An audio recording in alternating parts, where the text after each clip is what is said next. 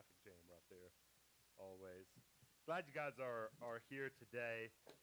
As Brad put it very well, this is the last Sunday that we will be here in 2021. And I think it is safe to say that you are going to get the most mediocre church experience you have had all year, because that's really what we're shooting for.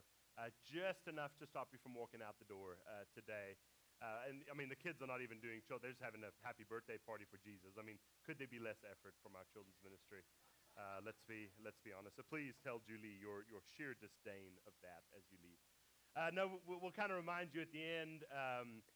Next Sunday, the 26th, is an online-only service, and we're just doing that just to provide some space and some time for people. We know a lot of you are going to have your families in town, so you're going to need a minute on the 26th that you don't want to see anyone. So we want to give you that time and give you that space. But we'll make sure that's all communicated. We'll send out texts. We'll send out emails. We'll make sure you have all the links to that. They'll be on our website. So why don't you just get together with your family, maybe stay in your PJs, drink some hot chocolate, whatever else, and just share in a moment of worship as we kind of close down the year. The Christmas Eve service is this coming Thursday. Again, Brad will tell you kind of at the end of the service about that. But I hope that it is a Merry Christmas for you and your families, that it is a wonderful time of blessing, that you just enjoy. I think we all need some time together, some time to catch our breath. I think it's been a long year, so hopefully you will get to do that in the next few days, which is great. We're kind of finishing up our this little series that we started a few weeks back, called Christ the Savior Was Born, the line out of the song Silent Night, where there's this declaration, this statement that actually stays with us through the years and has incredible impact. I know this is not a Bible statement, but it's all really there as well, and so we're going to talk about that. Also, just to let you know, Heritage School, the one that's right over the year, the new school that started this last week, so thanks for bringing that slide up and getting me back on task. At Thanksgiving, we supplied 3 meals to 3 families in need at that school, and for Christmas this last week, we went and took 4 meals over for 4 of their families that will get to enjoy a Christmas meal because of that. We also went and gave every teacher at Heritage Hills a $25 gift card, I think to Amazon or something like that, where we just wanted to bless that school as well. And so just appreciate what you've done. A lot of people have said, what can we give to that? Nothing.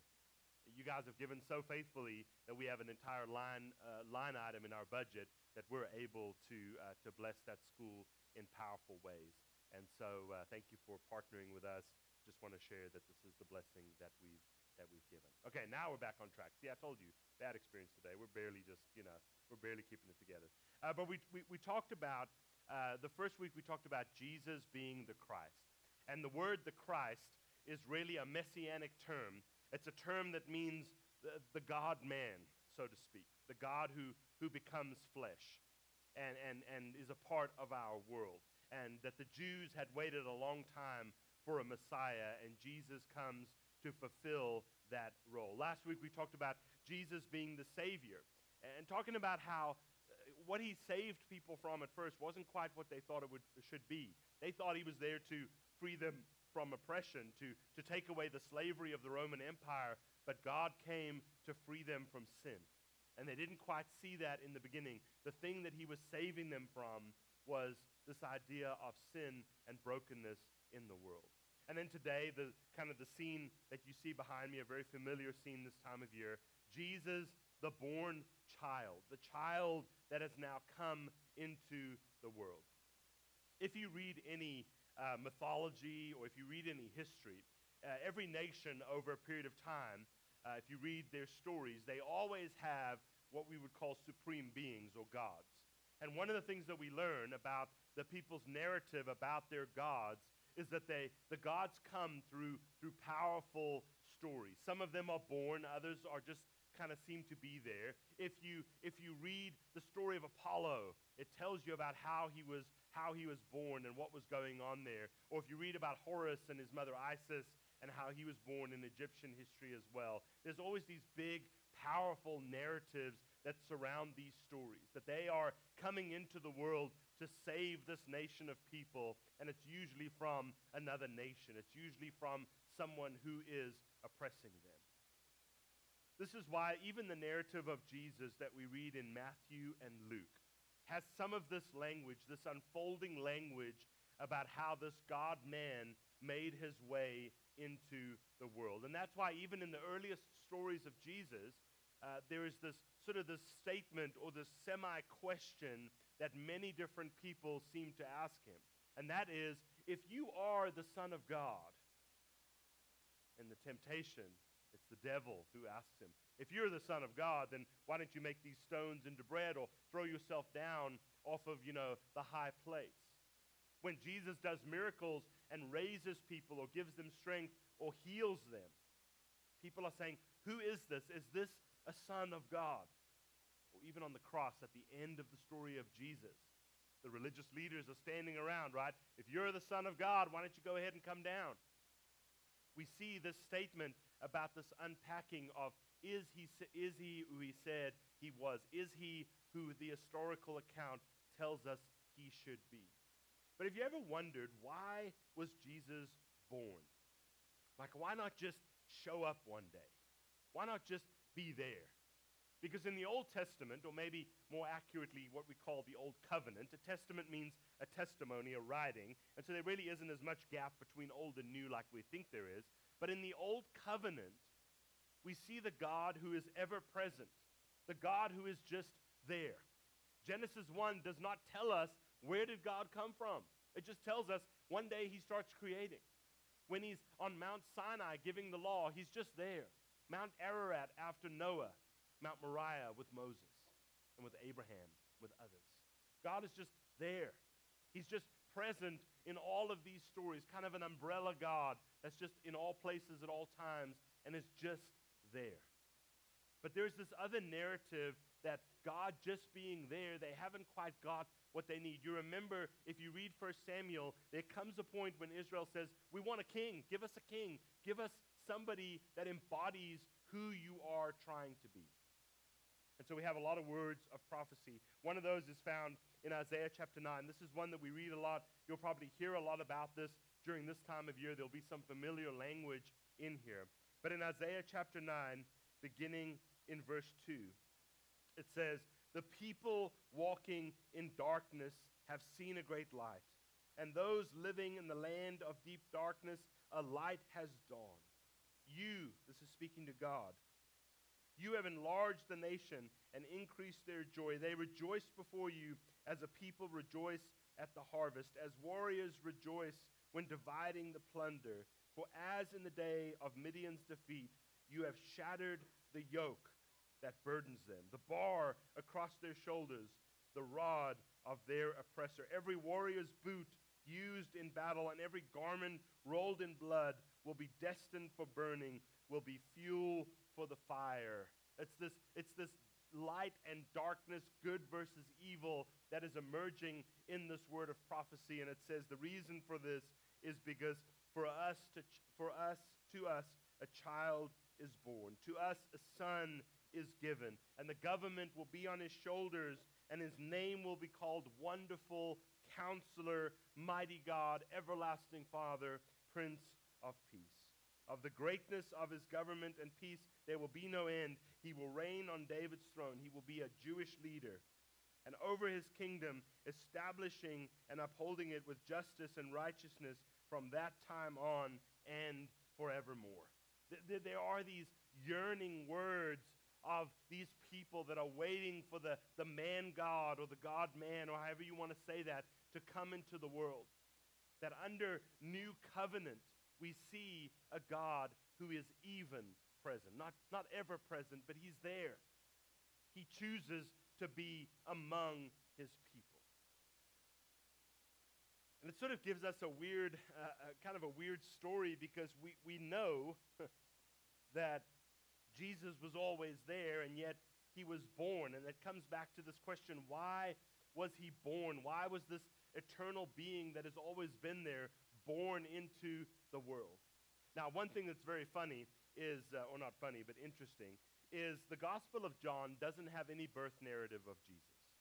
That's Matthew and Luke. Mark just starts with the ministry of Jesus, and John goes all the way back to the beginning. However, John loves imagery. So there's a lot of language of light and darkness for John.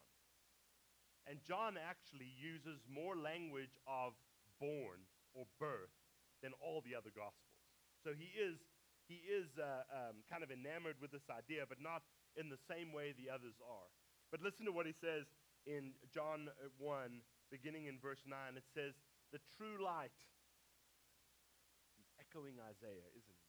The true light that gives light to everyone was coming into the world. He was in the world, and though the world was made through him, meaning he's the creator, the world did not recognize him. He came to that which was his own, meaning the Jewish people, but his own did not receive him. Yet to all who did receive him, to those who believed in his name, he gave the right to be children of God. Children born, there's the language, not of natural descent or of human decision or of a husband's will, but born of God. The Word became flesh, talking about Jesus. He becomes real and made his dwelling among us. The language here is actually a camping metaphor. Jesus put his tent in our campground. That's what the Bible's really saying. We have seen his glory, the glory of the one and only Son who came from the Father, full of grace and truth. The reason why Jesus came, the reason why Jesus was born is actually quite simple if you read John's Gospel. The reason why he was born is so that we can be born or reborn. There's a lot of that language in John's Gospel about birth and about being reborn. He uses it in chapter 1. We are born of God. We become children of God. We're born into God's family. And if you read the rest of the Gospel, this is how he unpacks really the rest of what this is all about. What we find then is some of this language in John chapter 3. I'm going to be in John the rest of today. John chapter 3, beginning in verse 1, there's a story that intersects Jesus and one of the religious leaders of that time, a man by the name of Nicodemus. It says, now there was a Pharisee, a man named Nicodemus, who was a member of the Jewish ruling council. He came to Jesus at night. See, there's the light and darkness imagery again. Why do you visit people at night? Because obviously you don't want anybody to know that you're doing it. And he says, Rabbi, we know that you are a teacher who has come from God.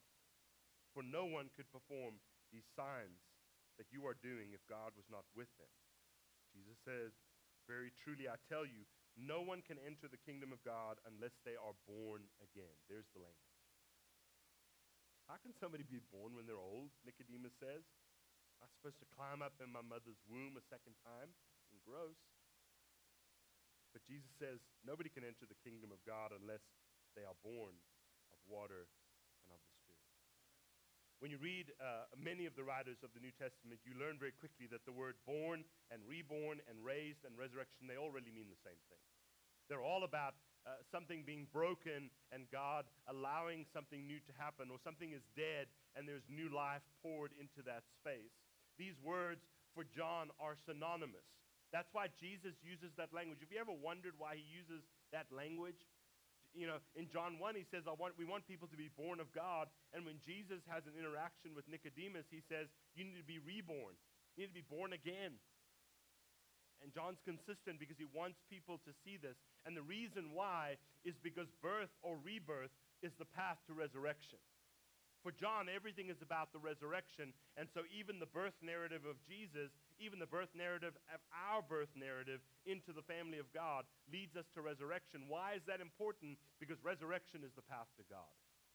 And if people don't have resurrection in their lives, they will never find God. This is why the gospel is so powerful. It should never be a manipulation of people. It should always be, listen, when you are born into God's story, you will find life. And when you find life, you will see God. You will come to know him. Now, there's some funny stories in the Bible, a lot of them actually. But one that really sort of stays with us is we all kind of know the disciples. There's Peter, who's often, in a lot of the stories, and James and John and all the rest of it. But there's one disciple that not a lot is written about, and the little that is written about them is really negative. His name is Thomas. And if you read John's gospel, this is really a story, a sub-narrative, if you will, of Thomas and his birth and rebirth and ultimately his resurrection. I don't mean that he's going to be raised from the dead, so just bear with me for a second.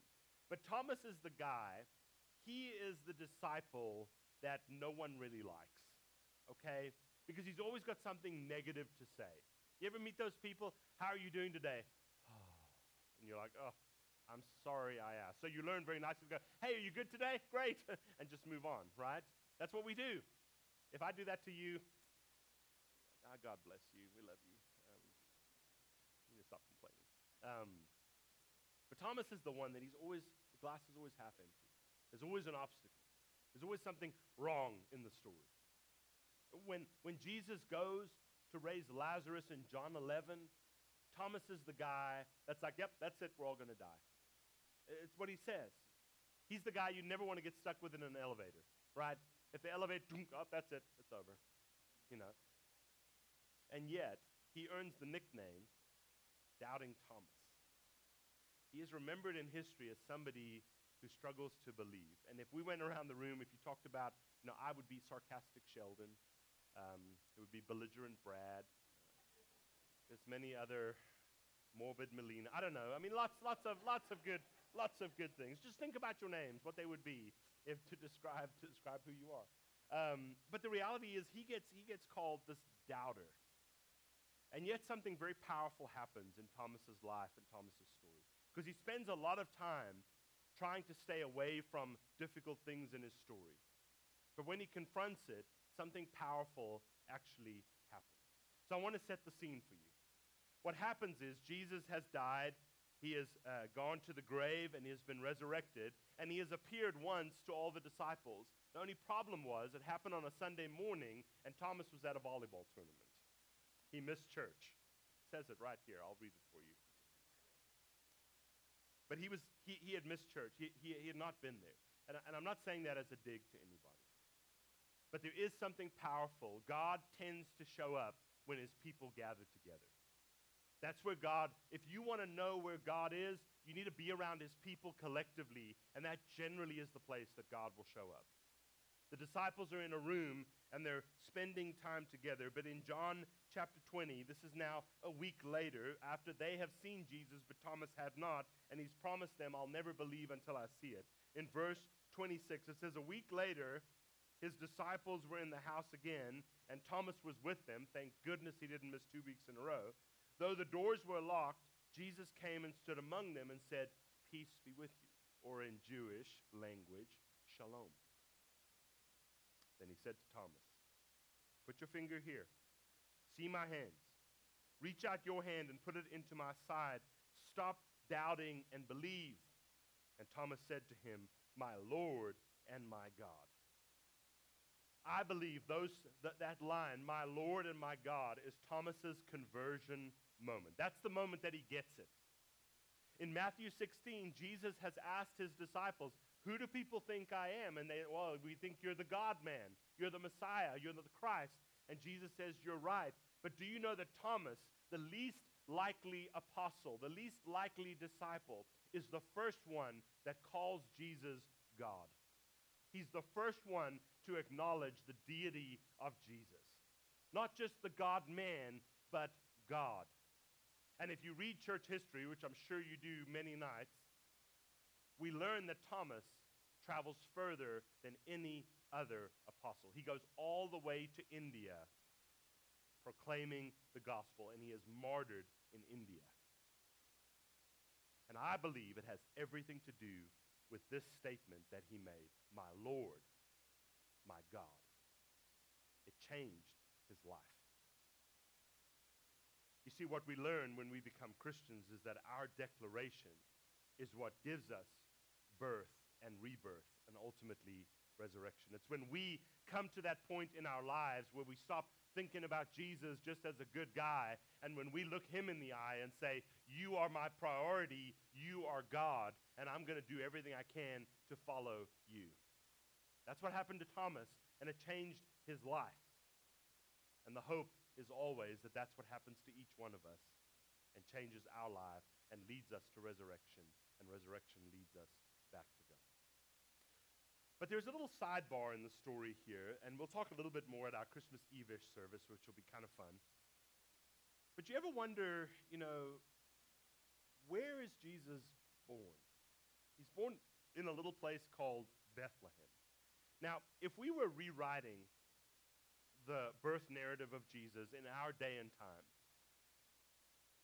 we would write it a little differently. If somebody said, hey, the God-man or the Messiah or the Christ is coming, how would you set up that story? We'd probably say, well, he's probably going to be born in New York or in Washington, or we're good Texas people. Nothing good happens out of state, so we'll keep it for us, right? Oh, he'll be born maybe in Austin or in San Antonio or Houston or maybe Dallas or something like that, and he'll be born in the best hospital, or he'll be born in a 5-star hotel, or he'll be born, in a penthouse suite overlooking, beautiful vistas. That's how we would write the story. And if we superimpose the way we would write it on the way the story is actually written in Bethlehem, as God says, the Christ is coming into the world, and I'm going to send him, and we're like, yes, what's going to happen? Where's this all going to happen? We're getting ready, and God says, Jesus will be born in Dalhart. You mean Dallas, right? I mean, nothing good happens in Dalhart, let's be honest. We have one of our potential leaders who is from Dalhart and almost disqualified him. The only thing that saved him is that he wasn't from Borger. I mean, thank goodness. But that's the response we have. But Dalhart? But God, you can have center stage. You can have Jerusalem. No, I want Bethlehem. Why? I wouldn't write it that way. You wouldn't write it that way. You want center stage. But that's not what God's doing. You see, Christ often uses the forgotten places. Christ was born in one of the forgotten places. The word Bethlehem just means the place of bread. We've all moved on to chicken fried steak. And God says, the place of bread, the simplest place. That's where I want to be. And maybe the greater lesson as a part of the narrative of the birth story of Jesus is for us. Wherever you are broken, the Christ, the Savior, is waiting to be born. Because he has one goal, to take that which is dead and broken and give resurrection. Whenever we talk about ourselves, we always leave certain parts out of the story, don't we? Stuff that we don't like about ourselves, stuff that we feel is irrelevant, stuff that we are like, I really don't want to talk about that. And when God looks down on our lives and says, this person needs a Savior, he doesn't choose the things that we are good at or gifted at to reveal himself. He always chooses that which we hate about ourselves, that which we're broken in, that's that which we are trying to forget. God chooses the Dalharts of our lives and says, that's where I can work the most. I don't know why it is we spend so much of our lives trying to cover up our brokenness or pretend like it's not there. Well, I'm over it. And God says, but you're dead in that area. And that's where I need to be born in your life. You want to be a child of God? That's where I'm going to have to be born. That's where I'm going to do my most powerful ministry. And that's where I'm going to teach you to die to yourself, but that's also the place I'm going to bring resurrection. So I think we always have to be cautious with the stuff that we try to keep from God, because in many ways, what we're doing is we're just keeping resurrection away from ourselves. Because as God looks at our lives, he says, that's where I need to be born. That's where I need to come into your life. Because that's where you need me to be the Christ. That's where you need me to save you. And maybe when you get comfortable with that, you'll be like Thomas. And when you see resurrection, you'll say, you've got to be God, because I couldn't have done this without you. I couldn't have got there on my own. My only play was to bury it or cover it up or lock it away in a room. And when I unlocked the door, when I pushed away the dirt, you were born and present in that thing, in that moment, in that situation, and you brought resurrection. the lowly, humble places, the stuff that we've forgotten. That's where Jesus wants to be the most. And that's where he will bring the greatest life. Father, today, thank you that we just had a moment together to just share in some good stories, to have a few laughs. As we kind of wind down our year, we just pray that you would just softly call to our hearts and to our lives and share with us the great things that you have in store for us in the next year. Father, thank you for not just using the things that we like about ourselves to do your work. Thank you for the grace and the compassion that you offer to us by doing things in places that are long forgotten for us. Father, whatever our brokenness, whatever our feeling of mistake or inadequacy, God, we do long that you would come into those places, that you would redeem them, that you would bring life. We pray for this time of year that you would overwhelm us with your presence. Thank you for coming into our lives. And because of that, may we find resurrection. We pray all these things in the beautiful name of Jesus. And the church together says,